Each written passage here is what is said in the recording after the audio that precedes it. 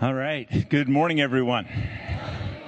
So we're in that season of the year where we have vacation and a lot of people on the move and away.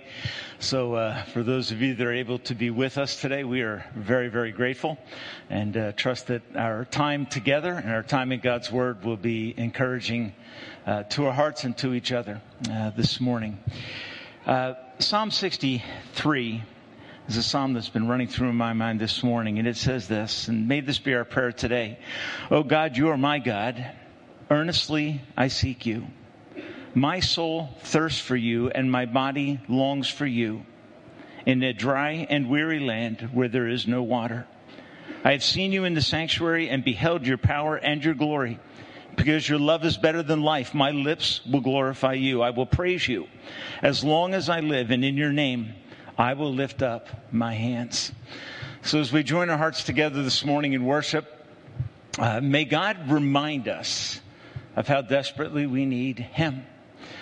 We often satisfy ourselves with other things that don't ultimately satisfy. They leave us longing.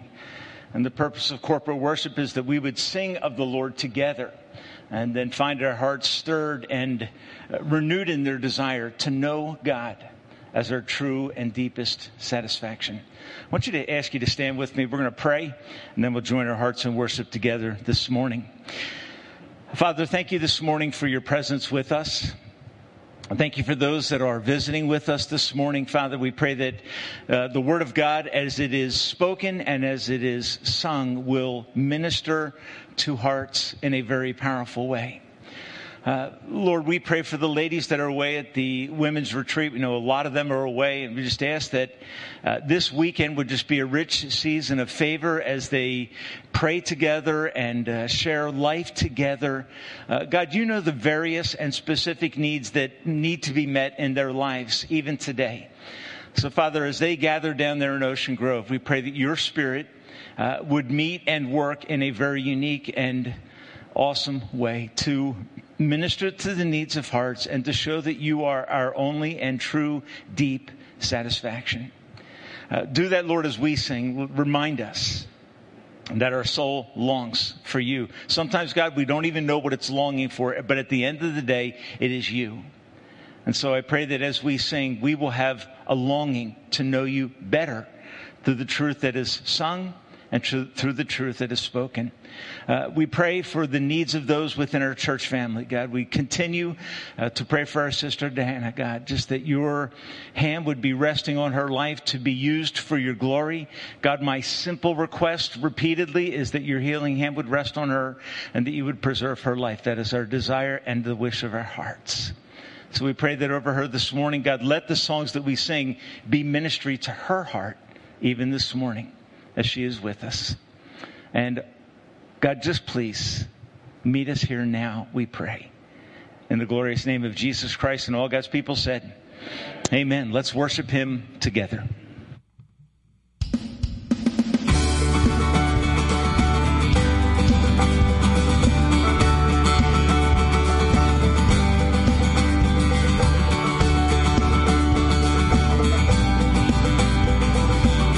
Morning, everyone. Let's sing We Won't Fear the Battle. We won't fear the battle. We won't fear the night. We will walk the valley with you by our side. You will go before us. You will lead the way. We have found a refuge only you can save. Sing with joy now. Our God is for us. The Father's love is a strong and mighty fortress. Raise your voice now. No love is greater. Who can stand against us if our God is for us? Even when I stumble, even when I fail, even when I turn back, still your love is sure. You will not abandon, you will not forsake. You will cheer me on with never-ending grace. Sing with joy now, our God is for us. The Father's love is a strong and mighty fortress. Raise your voice now,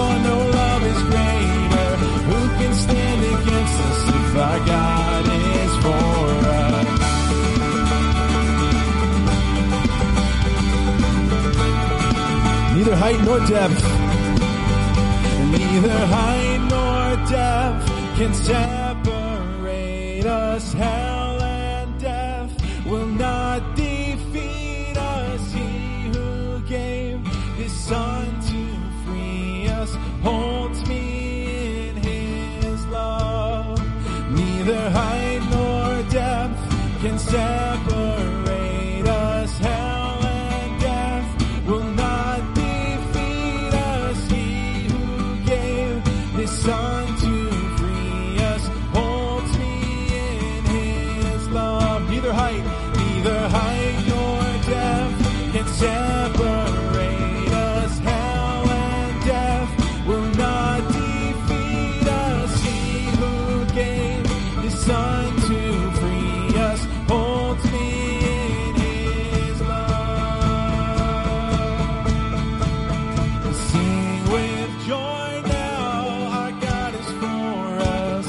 The Father's love is a strong and mighty fortress. Raise your voice now, no love is greater. Who can stand against us if our God is for us? Sing with joy now, our God is for us. The Father's love is a strong and mighty fortress. Raise your voice now, no love is greater. Who can stand against us if our God is for us?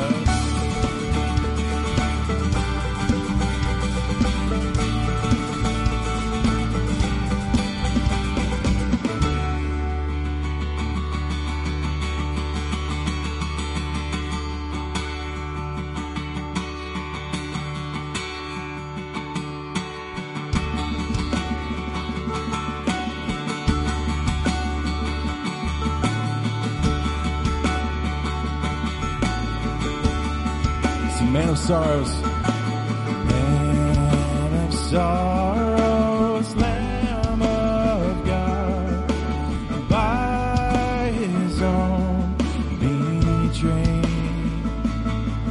the sin of man and wrath of God has been on Jesus.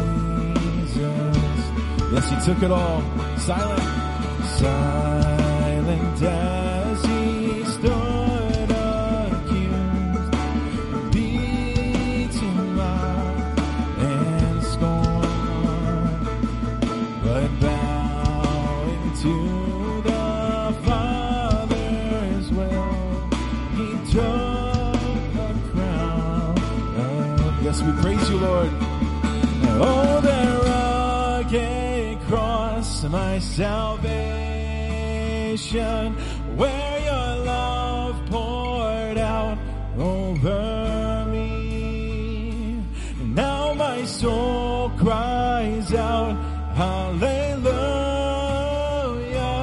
praise and honor unto you. He was sent of heaven, God's own Son, to purchase and redeem and reconcile us, and reconcile the very ones who nailed him to that tree. Yes, that's mercy. Oh, that rugged cross, my salvation, where your love poured over me. Now my soul cries out, hallelujah, praise and honor unto you.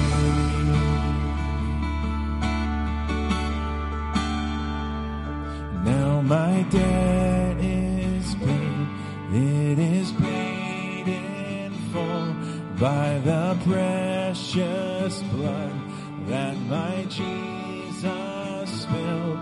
Now the curse of sin has no hold, yes, no hold.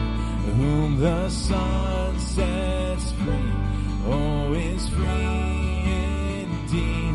Now my debt is paid. It is paid in full by the precious blood that my Jesus spilled. Now the curse it has no hold. We are free. Son sets free. Oh, is free indeed. Oh, their rugged cross, my salvation, where your love poured out over me. Now my soul cries out, hallelujah, praise and honor unto you.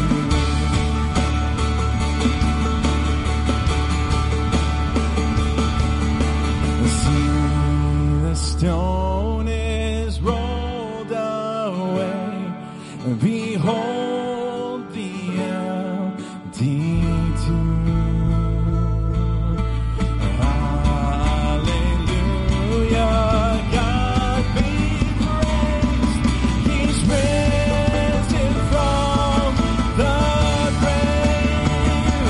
And oh, the rugged cross, my salvation,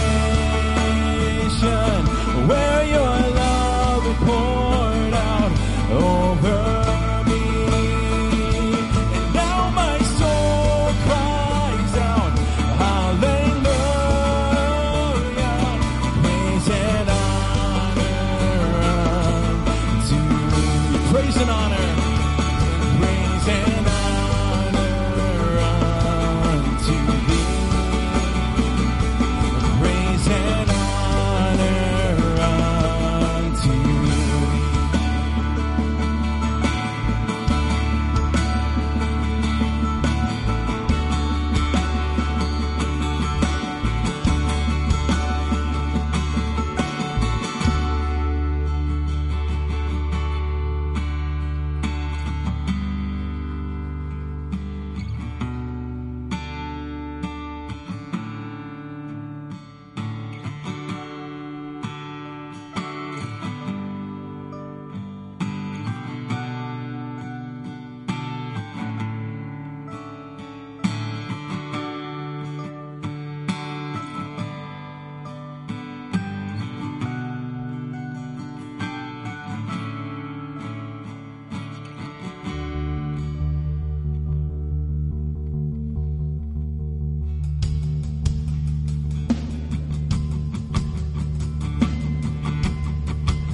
Listen, come behold the wondrous mystery.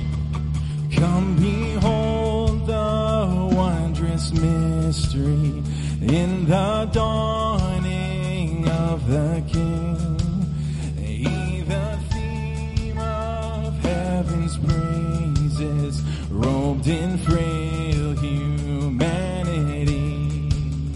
In our longing, in our darkness, now the light of life has come.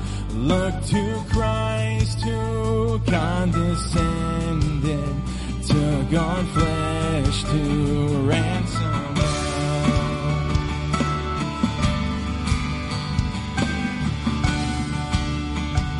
Come behold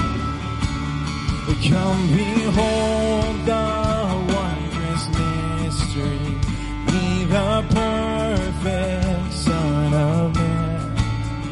In His living, in His suffering, never trace nor stain of sin. See the true and better Adam come to save the hellbound man. Christ the great and sure fulfillment of the Lord, in Him we stand.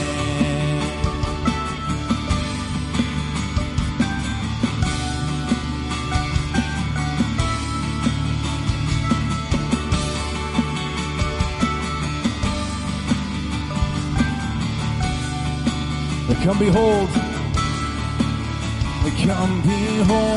the wondrous mystery, Christ the Lord upon the tree. In the stead of ruined sinners hangs the Lamb in victory.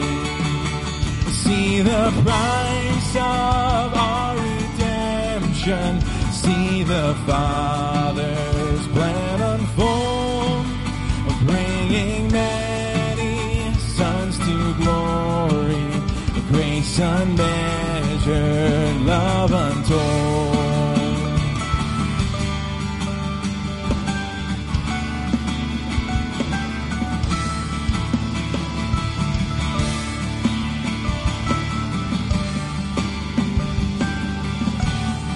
Come behold, the wondrous mystery, slain by death, the God of life, but no grave could restrain him. Praise the Lord, he is alive. What a foretaste of deliverance out. Christ in power, resurrected, as we will be when he comes. What a foretaste of deliverance, how unwavering our hope. Christ in power, resurrected, as we will.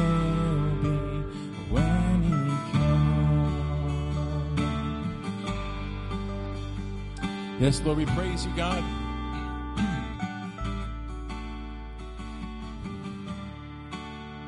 Yes, God, thank you this morning that we can sing your praises and worship you.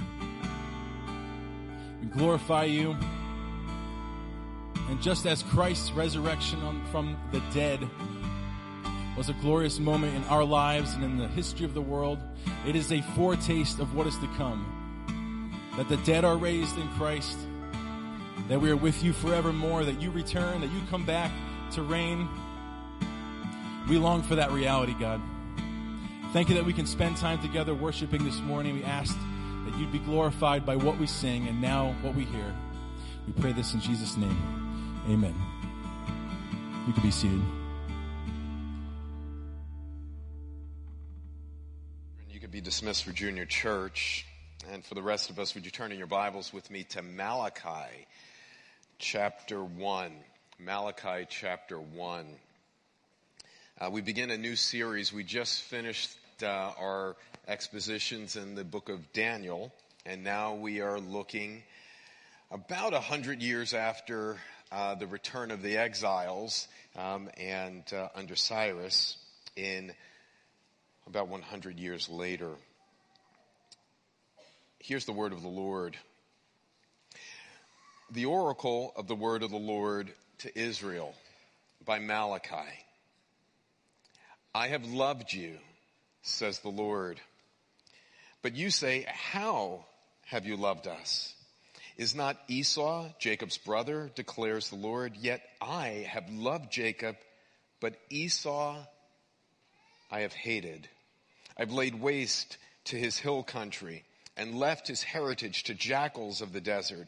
If Edom says, we are scattered, but we will rebuild the ruins, the Lord of hosts says, they may rebuild, but I will tear down, and they will be called the wicked country, and the people with whom the Lord is angry forever. Your eyes shall see, and you shall say, great is the Lord beyond the borders of Israel. This is God's sufficient, eternal, authoritative, life-giving, and life-changing word. Would you pray with me? Well, that's an interesting start to a passage, Lord. You talk about your love, but then you talk about your hatred. You talk about those that are your chosen, and then you talk about those that have been rejected. You talk about your strong judgment, and then you end it with a proclamation and praise for your name. Father, this is an old message, but it is a modern message. It's a contemporary message, Lord. There's so many things in this book of Malachi that, Lord willing, we are going to hear from you. Father, I pray that we wouldn't just hear it as a distant place in a distant time, but I pray that we would hear your counsel even today.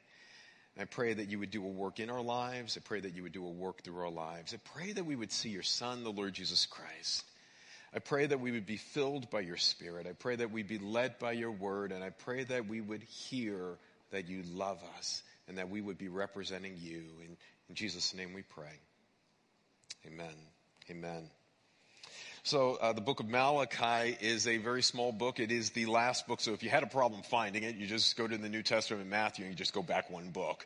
It's the very last of the Old Testament writers. He is not the last of the Old Testament prophets. We find that John the Baptist in the New Testament is the last of the Old Testament prophets. But Malachi is the last book written in the Old Testament. And Malachi, as I said, was written approximately 100 years after the people had returned from exile. Now, when we were studying Daniel, we had seen that the people were taken into exile through Nebuchadnezzar, and they were taken away to Babylon. And they were in Babylon for approximately 70 years. And then that God brought them out and brought them back to their land, back to their home. And they got an opportunity not only come back to their city, but to also rebuild their temple. It was a time where there was great joy and hope. And all the promises that they had heard in Scripture, all the promises that they had heard, they expected those promises to be fulfilled immediately. They expected the power of God in their lives. They expected the privilege of God in their lives. They expected the presence of God, the Shekinah glory to come down again. And they waited, and they waited, and they waited, and they just didn't see it. And what was happening with these people is that they found themselves getting apathetic. They got somewhat indifferent. They would do the religious things, but they lacked a power and passion in their lives. And so that's why I call this a modern message. That's why I call it a contemporary message. What I think you're going to hear from the book of Malachi is that it is contemporary in the fact that it is for you today. It is for us today. I think what you're going to hear from the book of Malachi is that it's a convicting message. There are 6 messages that God is going to say to his people. And there's a pattern that will happen in the book. God will make a pronouncement. The people will rebut it, or they will go against it and reject it. And then God will go back and make a proclamation. And so what we will see is that God, even here, as I just read, God will make a proclamation that I love you. The people will rebut it, and then God will come back and explain it. I want you to think about the time that these people are growing up in, or that they are in. It's a time of moral corruption and spiritual apathy. It's a time where there were violations of the law of God. Malachi is writing to these returning exiles, and as he's writing to them, he's reminding them of the deep love of God. He's reminding them of the patience of God. He is reminding them of the worship of God. He is reminding them of the faithfulness of God to them. In spite of what they could see, what he is saying is, I am here for you. I wonder about our country, and I wonder about our time today as we seem to be in a period of spiritual decline. We seem to be in a malaise. It seems like everything that is happening around us is distorting our vision. It is taking our vision away from the worship of God. Well, that is what is happening in Malachi's time. So as you hear Malachi, I want you to hear these words. I want you to hear these words because these are words not just written to the people of Judah. These are words written to you today. Look here what it says. It says, an oracle of the word of God. An oracle of the word of God. God is going to be making a statement in this book, and he's going to be making a statement right here. Jump with me to Malachi chapter 1, verse 6. I want you to see the second statement that God is going to make. In Malachi chapter 1 verse 6, it says, a son honors his father and a servant his master's. If then I am a father, where is my honor? And if I am a master, where is my fear, says the Lord of hosts, O priest, who despise my name? But you say, how do we despise your name? Jump with me to Malachi chapter 2, verse 14. In 2 verse 14 it says, "But you say, why does he not?" Go back to verse 13. "And the second thing you cover the Lord's altar with tears and weeping and groaning, because he no longer regards the offering or accepts them in favor in your hand. But you say, why does he not?" He looked at their worship, and he's saying that their worship is profane. It's not following through. He talked about later on, he talked about their marriages where they are for rejecting each other. He talks about their robbing of God and not giving to him. He talks about the fact that they are failing to honor him in their hard hearts, and in doing so, they've put God to the test. Look here in chapter 3, verse 13. It says, "Your words have been hard against me, says the Lord. But you say, how have we spoken against you? You have said, it is in vain to serve God. What is the profit of keeping his charge or walking as in mourning before the Lord of hosts? And now we call the arrogant blessed. Evildoers not only prosper, but they put God to the test and they escape." One of my favorite Psalms is Psalm 73. And in that Psalm, Asaph is looking at the people of his day, and he's saying they seem to be prospering and they seem to be doing so well, and something doesn't seem to be right. I am honoring you. I am worshiping you. They're prospering. I am failing. Maybe you feel that way today. So I want you to think about this, that God is writing this message to give you hope. God is writing this message to give you confidence. God is writing this message to remind you that he has not changed. These people are struggling financially. These people are struggling relationally. These people are struggling politically. These people are struggling morally. And they are hearing God say in this opening verse that God loves them, but they just don't see it. They don't hear it. They don't feel it. They don't experience it. Have you felt that way today? And what they're open to do is to grumble. They're open to complain. They're open to accuse. And what has happened at the depth of their lives is that they've gotten distracted from God. They find themselves indifferent towards God. They have lacked gratitude towards God, and they have forgotten his promises. Perhaps that's you. So let's look through this passage and try to learn what God says as he opens this passage to us. The oracle of the word of the Lord comes to Israel. Now, I don't know if your version says this, but some versions say the burden of the word of the Lord. And it's interesting that when you get into a pulpit, when someone gets into a pulpit on a Sunday morning, there is a heavy burden that is placed upon the one that is preaching. That as we stand in the pulpit, in essence, we are saying, "Thus says the Lord." We are in essence standing before you as God's voice for you. We are preaching God's word out to you. There is a heavy burden that is upon those that preach every morning, every Sunday morning. And Malachi begins by saying, I have an oracle. I have a burden that is so heavy upon me right now. It is weighty. There's so many people that take God's word and take preaching of God's word as theater on Sunday mornings. What they do is they take it for granted. It's like a ho-hum attitude. They find themselves, they take it light and easy. It's not. There's no sense of urgency. There's no sense of seriousness in some people's preaching today. It's a show. It's mockery. It's a comedy festival. I am putting on an act as the person stands in the pulpit. But this is not theater, Malachi says. There's a heavy burden that awaits him as he is preaching God's word, because he is going to, and we are going to be held under greater judgment than you as we preach this word, and Malachi is. But there's a second element of the burden that I want you to think about.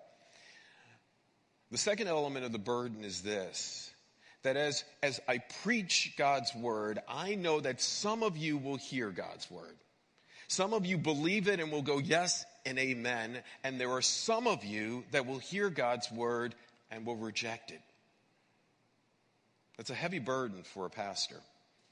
That as we stand out and look at a congregation of people that we care about and love, they hear the good news of the gospel, they hear the good news of truth, they hear of their sin and their need for Christ, and they reject the message of hope.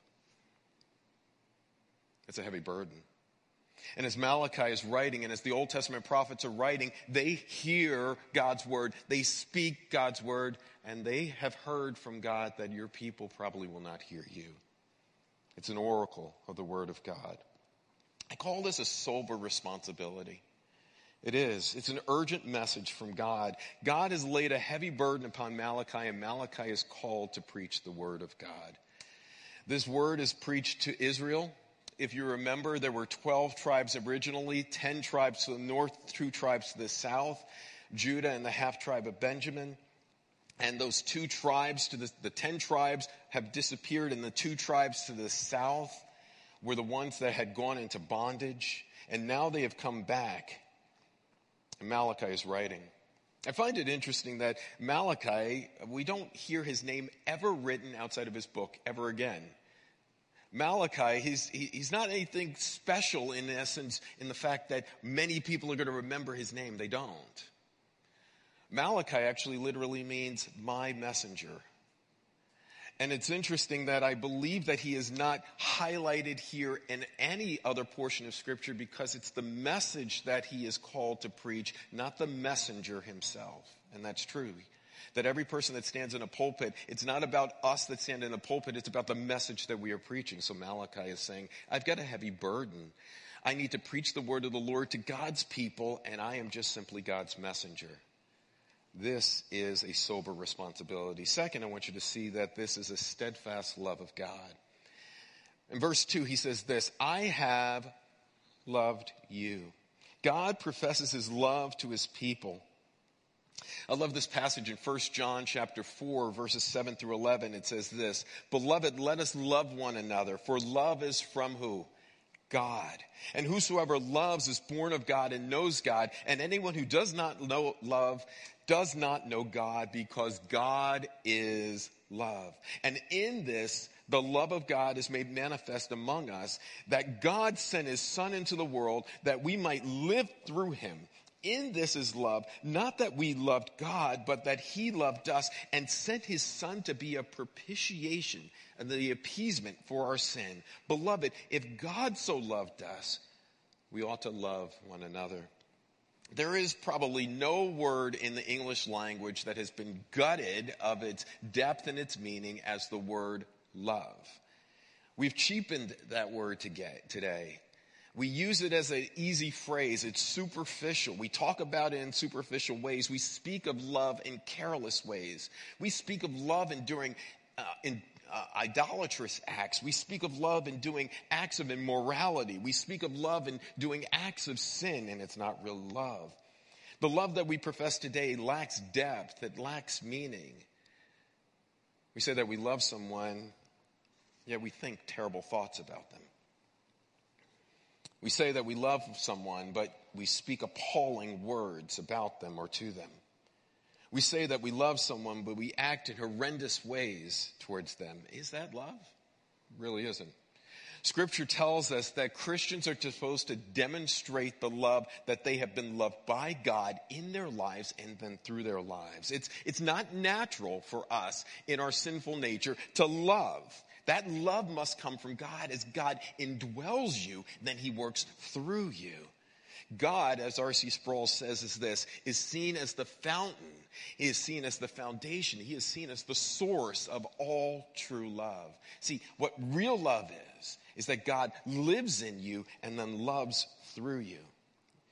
You know, many in the world have degraded the love of God. Many in the world have focused on maybe the characteristic of love and minimized all of God's other characteristics. They maximized God's love and they minimized his justice. They minimized his holiness. They minimized his wrath. But that's not the God of the Bible. Humanity has stripped away the holiness of God, and when they do that, they diminish God's justice and then God's righteousness. They see God in parts, partly love and partly just and partly holy and partly right and partly faithful, but that's not him, that's us. God is who he is in totality. So when God is totally loving, God is totally holy, God is totally just, It's not one single attribute, but it's all of his attributes in one. And when you ultimately hold on to one attribute, you actually minimize it and you create a God of your own mind and not the biblical God. I want you to think of God's love in this. God's love for you is eternal. Amazingly, that God's love for you goes beyond space and time.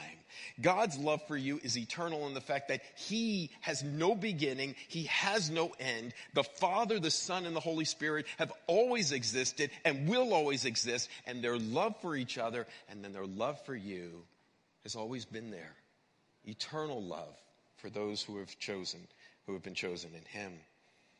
Scripture tells us that before the foundation of the world, God set his love upon his children, that the triune God, that the Father had planned your salvation, the Son had provided for your salvation on the cross, and the Holy Spirit is the pledge of your salvation. This triune God comes together to love you. Love you. All of this is by grace. And all of this is done in love. God's love for you is an eternal and everlasting love, but God's love for you is a faithful love. You know, so many of us claim to love one another, and that love is fickle. That love comes here and goes. We say we love them, and then we act in such unloving ways. But what I can tell you is this, that the love that God has for you is a steadfast, faithful, consistent, covenantal love. He does not change. There are so many of us that have experienced such great hurts by others. Those who supposedly loved us, those who have supposedly professed faith in us or care for us, have hurt us and betrayed us so deeply. Maybe you've gone through that. And as you're perhaps going through that right now, you're experiencing this pain and this hurt. And what we have a tendency to do is to magnify the hurt, to magnify the pain. And we see our lives as deficient. And we miss the glory of God. We miss the greatness of God. And we miss his love for you and for me. The love of God is most steadfast love that you will ever experience in this world. I love Ephesians chapter 1. Hold your finger there and turn with me to Ephesians chapter 1. This passage, God speaks of his great love for you if you are in Christ. It says this in Ephesians chapter 1, verses 3 and following. Blessed be the God and Father of our Lord Jesus Christ, who has blessed us in Christ with every spiritual blessing in the heavenly places, even as he chose us in him before the foundation of this world, that we should be holy and blameless before him. In love, he predestined us for adoption to himself as sons through Jesus Christ, according to the purpose of his will, to the praise of his glorious grace, which he blessed us in the beloved. In him we have redemption through his blood, the forgiveness of our trespasses, according to the riches of his grace, which he lavished upon us in all wisdom and insight, making known to us the mystery of his will, according to the purpose which he set forth in Christ, as the plan for the fullness of time, to unite all things in him, things in heaven and on earth. In him we have obtained an inheritance, having been predestined according to the purpose of him who works all things according to the counsel of his will, so that we who are the first to hope in Christ might be to the praise of his glory. In him also, when you heard the word of truth, the gospel of your salvation, and believed in him, were sealed with the promised Holy Spirit, and is the guarantee of our inheritance until we acquire possession of it, to the praise of his glory. Do you hear Paul? Paul is saying that before this world was ever created, God had set his love upon his children. He had planned for your salvation. He was providing for your salvation, and the Holy Spirit is this great pledge of your salvation. I want you to hear that God's love for you is eternal. When you feel broken, when you feel in despair, when you feel hurt by how other people have treated you, I want you to meditate deeply on the cross work of Christ. I want you to meditate deeply on how much God loves you and continually loves you. This phrase here, I have loved you, in the tenses, one tense is past, the other tense is continual. That I have loved you and I will continually love you. I want you to think about this, that Jesus Christ was ultimately rejected by his Father so that you will never be rejected by him. His love for you is eternal. His love for you never ends.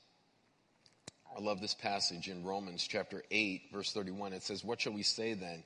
If God is for us, who can what? Be against us. I want you to comfort yourself with those words. I want you to comfort yourself in knowing that God is love. Well, he keeps going. He says this. Now he's given them this wonderful proclamation of his love, and now we see a shocking reply. Verse 2. His people doubt his love for them. He says, but you say, how have you loved us? I was thinking that when somebody says, I love you, for sometimes when you hear those phrases, what may happen is that you get paralyzed. You're kind of shocked. I can't believe this person just used that phrase. I don't know what to say. I'm kind of paralyzed sometimes. Sometimes when you hear those words, you'll be polite and say, I love you too. No real passion behind it, but you're just repeating the phrase.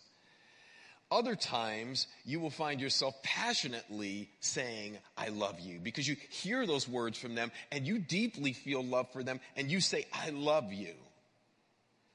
Sometimes you're paralyzed.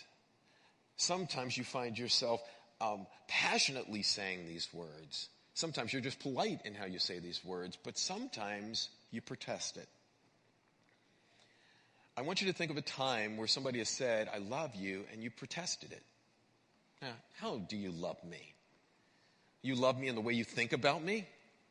You love me in the way you speak to me? You love me in the way you've acted towards me? You don't love me. I wonder what was the heart of the people when they said this. It's a shocking reply. When the God of this universe says, I love you, and you reply or ask the question, how have you loved me? Are you kidding me? Their doubt was apparent. Their doubt of God's love is there. They're uncertain. There's a reservation there. There's a level of mistrust. There's a level of distrust, disbelief, suspicion, skepticism. I hear this in my counseling office often, that I will pronounce to people that God loves them if they are in Christ, and they will doubt it. And it's quite interesting that in counseling, one of the things we have to be very careful of is that we need to bring law to people. We need to help people to see their sin, but we need to be able to help them to see the Savior more importantly. We want to move them from guilt to grace. We want to move them from their sin to the Savior. And oftentimes we can begin with this proclamation that God loves his children, but there's a misgiving about it. There's distrust. Have you ever felt that way? They're almost saying to God, prove it to me. There's an indifference, there's an apathy that's there in their life, and it's caused them to drift away from the power of God. They have not seen the greatness of God. They see the greatness of their pain. They see the greatness of their problems. They see the greatness of their struggles and their trials. They do not see the greatness and glory of the God that is with them. Be very careful when you go down that path. Steve Nichols, in his message on this passage, asked whether this is ignorance or arrogance. I'm not sure. Ignorance in the fact that they're unaware of all that God has done for them. Uninformed, they're naive of the love of God. That may be true. Or is this arrogance where there's a hardness of heart, a superiority, a pride and overconfidence, a self-importance? Or could it be both? As I heard this passage, I put one finger out, but three fingers were pointing back to me. James, do you ever find yourself questioning God? Do you ever find yourself, James, doubting God's love for you? Do you ever find yourself putting God on trial, that God needs to prove to me that he is doing right? Do I ever accuse God of wrongdoing? And I have to tell you, unfortunately, there are too many times that has occurred in my life. God says, I love you, and we reject it. I want you to see this, number 4, a striking rebuttal in the end of verse 2. God demonstrates his love to them. He says, I have loved you, says the Lord, but you say, how have you loved us? And God uses an interesting thing here. He says, is not Esau Jacob's brother, declares the Lord? What he says, I want you to go back into your history. And if you remember, Esau and Jacob are twins. And these are twin brothers. And Esau is first. He is the oldest. And Jacob is the youngest. And what we find is that God had inverted it. God says the older will serve the younger. And we see these two men, and if you look at these two men's lives, their lives are a mess, to be honest with you. Both of them have turned away from God in different ways. Both of them have acted in sinful and wicked and self-absorbed ways. So what is it about Jacob versus Esau? God says, I loved him. I set my love upon him. See, God says, you ask, why have I loved you? And God says, I have loved you because of my love that I've placed upon you sovereignly. I've placed this love upon you graciously, and it is not because of anything in you. It is because of what is in me. I have placed it upon you. See, the problem is that we have this tendency to look at humanity, and we say that we're good and they're bad. I do not know why it is that God has chosen to bring me into his family, and others that I desperately want to see come in, they have not come into the kingdom yet. Is that just because I made a wise choice? No, it's got to be more than that. God opened my eyes to his glory. God changed my heart to his mercy. God gave me a path of change, of hope. Jacob and Esau, these twin brothers, these sinful men, one was chosen and the other one was passed over. The passage that we just read from Ephesians chapter 1 talked about God's choosing love. And what Paul was talking about in that passage was this, that God has acted in such a way that he has placed his grace on one and he's chosen to go over another. The truth that is spoken of in Ephesians and the truth that is spoken of in Malachi is controversial. Many will question it. Some will reject it. God's choosing in his election was manifested in his eternal love for a certain group of people. Some will resist this biblical concept of election and predestination, that God from all of eternity elected some to be saved and chose to pass over others. But I want you to focus on the fact that if you are a believer, you were chosen by God. I want you to pause there deeply for a moment. I want you to pause in the fact that the God of eternity, if you're a believer, chose you. Why? Was it something good that he saw in you or me? No, not at all. The goal of God's choosing you is that you and I get an opportunity to represent salvation, share salvation with others. We get to glorify God. The purpose of why you were born, the purpose of why we live is to mirror God, to reflect God, to reflect his holiness, to reflect his character, to reflect his greatness. We are called to be lights in the darkness. We are called to be a voice of truth in the midst of lies. We are called to be steady, dependable, certain in our lives, unswerving, consistent in the midst of this unstable, erratic, chaotic world. Some people see the choosing and electing work of God as unfair. They see that God can't possibly choose to send some people to an eternity away from him and choose to bring some into eternity with him. And so what they do is they find themselves resisting that process, and they believe that it comes down to what we do ourselves. And in doing so, what they've done is, in essence, question his character, and they've resisted his authority. I wonder why it is that we have a tendency to magnify humanity's choice and minimize the glory of God. I do not know why. But I will now ask you this on the opposite end. Is there any person here that is not guilty and deserving of judgment and separation from God? Is there anyone here that has kept God's law perfectly? No. Is there anyone here that has always had the glory of God hard in their hearts? No. See, some people believe that certain people are good enough to receive God's mercy, but Scripture clearly rejects that. Some people believe that God should save everyone, and I don't know why he did not. But I do know this, that we all deserve judgment, we all deserve wrath, and none of us deserve the forgiveness, freedom, and family that God has given us in Christ. But instead of that, what he's given for some is grace and mercy. See, in God's economy, some people receive justice. In God's economy, other people receive mercy. No one receives injustice. So is there something in us that God has chosen to bring me or you into salvation? No. God's love for us is based on his Son and his work in us. I pray that every person that is sitting here will come to a saving faith in Christ. I pray that every single person that hears my voice will bend their knee to the Father. What I tell you is this, that today, if you hear the voice of God, choose him. Choose to repent. Choose to turn. Choose to trust in Christ alone. If you don't, the responsibility holds upon you. But if you do, it is because God has opened your eyes. In Romans chapter 11, it says this, "Oh, the depths of the riches and the wisdom and the knowledge of God. How unsearchable are his judgments, how inscrutable are his ways. For who has known the mind of the Lord, or who has been his counselor?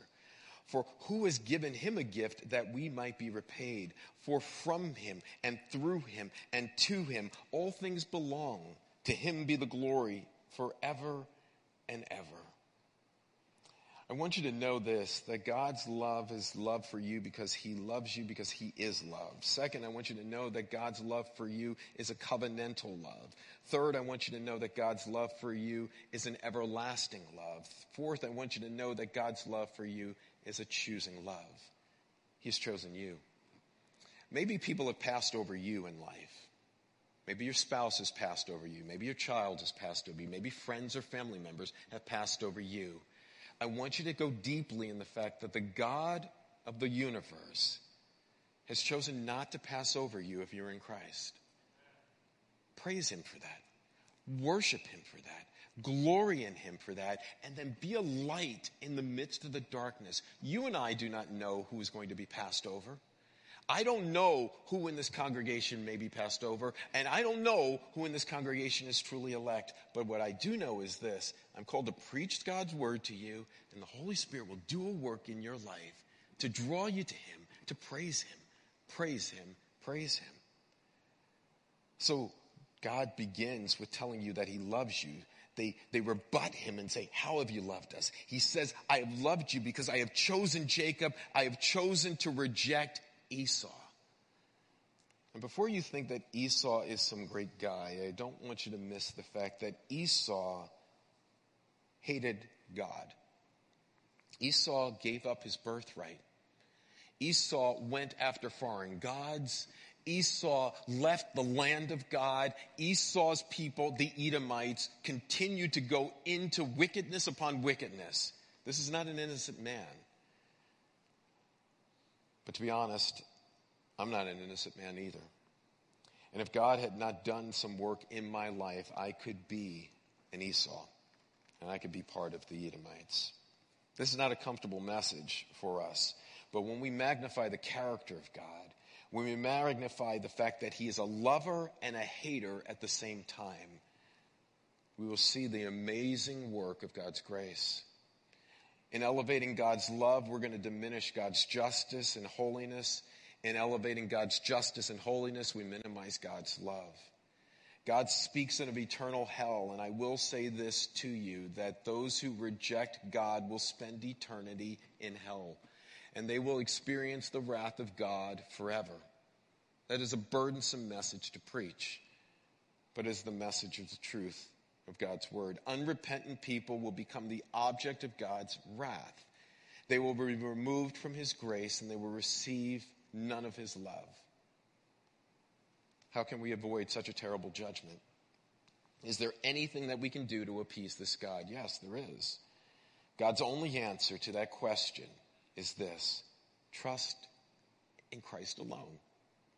See, you could be chosen in him. You could find yourself receiving forgiveness and freedom because of the cross work of Christ. You could be justified by grace alone, through faith alone, because of Christ's work alone. Justified means that you will be declared not guilty before God. You can stand before God as innocent in his sight, in spite of your sin, in spite of your wickedness, in spite of your rebellion, if you bend your knee to Christ alone.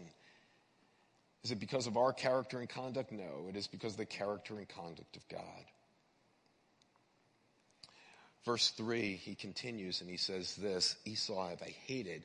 I have laid waste to his hill country and left his heritage to jackals of the desert. If Edom says, verse 4, we were scattered, but we will rebuild the ruins. The Lord of hosts says, they may rebuild, but I will tear down. They may be called a wicked country, and the people whom the Lord will be angry forever.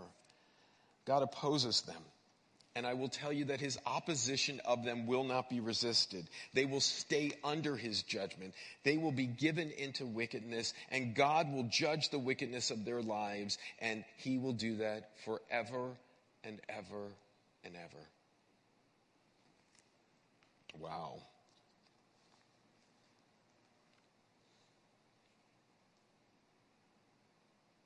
This is a heavy burden. We love to preach of the love of God, but we struggle with preaching of the justice of God. We struggle with preaching about the fact that some in this congregation, if you do not trust in Christ, you're on a path to destruction. And it is my burden, my hope, that every single person here will come to faith in him.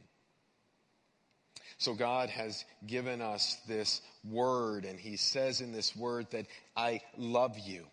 He gives you steadfast loyalty. In this word, we hear a shocking reply of his people. God's love is rejected and doubted by them. We see this striking rebuttal. God demonstrates his love by choosing some and passing over others. And then he ends with this. He ends with a strong promise, verse 5. Your eyes shall see this, and you shall say, great is the Lord beyond the borders of Israel.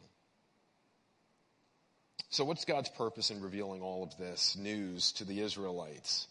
Was it to show them the greatness of their sin? Yes. Was it to show them their weakness in and of themselves? Yes. To bring them to humility, to help them to see that it is him and him alone that gets the glory. But what he wants to do is this. He wants them to see that God reigns. God's love, God's rule, God's reign is greater than anything in this world. It goes beyond the borders. See, he says that you will see this, your perspective, you will see it. You will get an opportunity to say and proclaim, and you will get the opportunity to praise the greatness of God. Your eyes will see it, and you will say that great is the Lord beyond the borders of Israel. So James, you're telling me that there's this sober responsibility to preach God's word. Yeah, there is. And you're telling me that God is steadfast in his loyalty to you. He is. God professes his love to his people, and if you are part of God's chosen family, you are loved by him. There's a shocking reply that we have, that we doubt God's word and God's love for us. Be careful if you go down that path. But there's this striking rebuttal. God has demonstrated his love to you in choosing you and passing over others. But there's a strong promise that he tells you. He wants you to see and have a perspective. He wants you to proclaim the good news of the gospel, and he wants you to praise him for who he is, because none of us deserve eternity with him. There's an instant tendency for us, I'll end with this. When we hear of God's choosing some and passing over others, we have an instant tendency to say it is not fair. I guess I want you to focus on this. If God gave us fairness, none of us would have eternity with him. He gives you grace. And if you're alive today, you have an opportunity to choose him. You have an opportunity to hear God's word today and turn to him. I want to end with this. God says, I love you. It's going to be 400 years after Malachi before the people are going to hear of Christ. 400 years of silence. God promises that he loves you, but then 400 years go by and there's nothing. And the people are going to go into deeper indifference, deeper apathy, deeper resentment. But then, seemingly out of nowhere, we see a son, the second person of the Trinity, taking on human nature and going into the womb of mom. We see this baby brought before the people and now are chosen in him. We see this son growing up to be an obedient man who kept the law perfectly. We see this son going to the cross and becoming our sin bearer and our substitute and our satisfaction. I want you to see that Christ who became your satisfaction at the cross. I want you to also see the certainty of God's love for you. If God sent his son to proclaim his love for you, how much more can he do? What more can he do? The great promise that he's given you in his love. So God is a great lover in the cross. God is a great lover in the certainty he provides for you. But then God is a great lover in the comfort that he wants to share with you today. I want you to be assured of this, that if you are in Christ, no matter how dark the day is that you're going through, no matter how deep the trial is that you're enduring, no matter how great the pain is, God loves you. And for those of you that are not in Christ today, I pray that you would hear the warning. I pray that you would hear the warning that God is a God of wrath. God has given you an opportunity today. Will you trust in him? So, Father, I pray today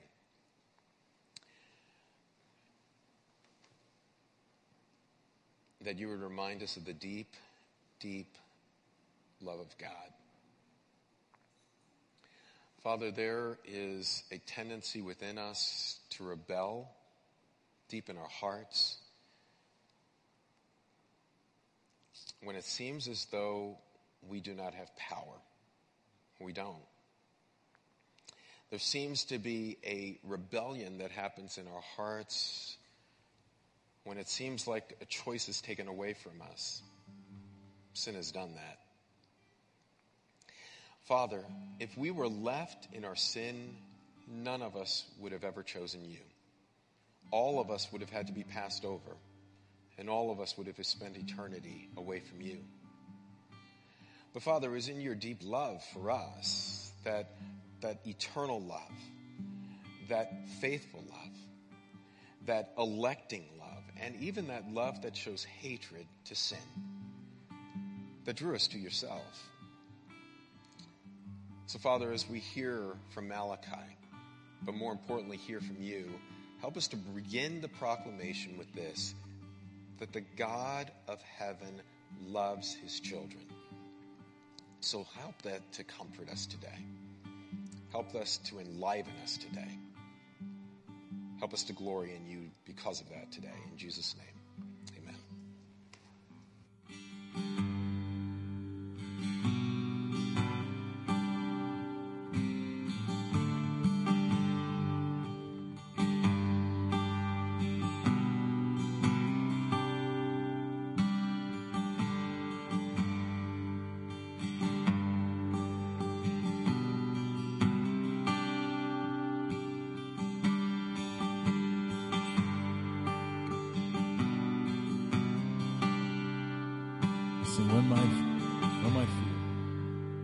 When I fear my faith will fail, Christ will hold me fast.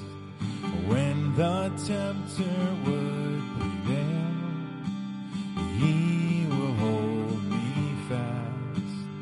I could never keep my hold through life's fearful path, for my love is often cold.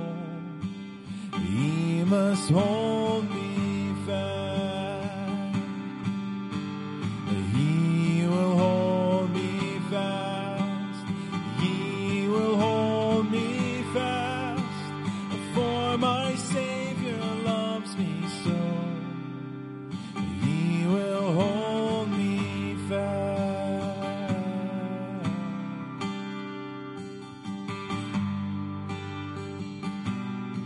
Those he saves.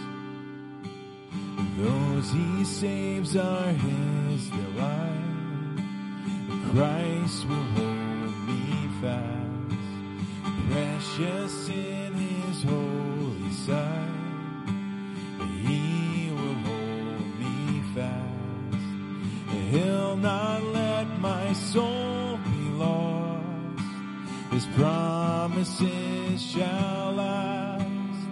Bought by him at such a cost, he will hold me fast. He will hold me fast. He will hold me fast. For my Savior loves me so. He will hold me fast.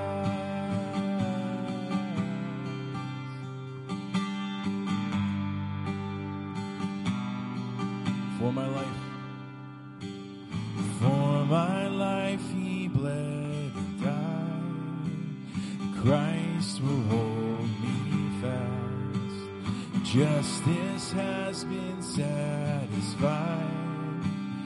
He will hold me fast. Raised with him to endless life. He will hold me fast till our faith is turned to sight. When he comes at last, he will hold me fast. He will hold me fast. For my Savior loves me so. He will hold me fast. Oh, he will hold me fast. He will hold me fast. For my Savior loves me so. He will hold me fast.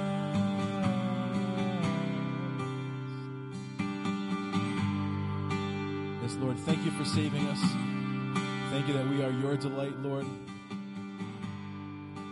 God, thank you for that great mercy in redeeming us and saving us. Lord, help us to trust in your decision-making, your processes.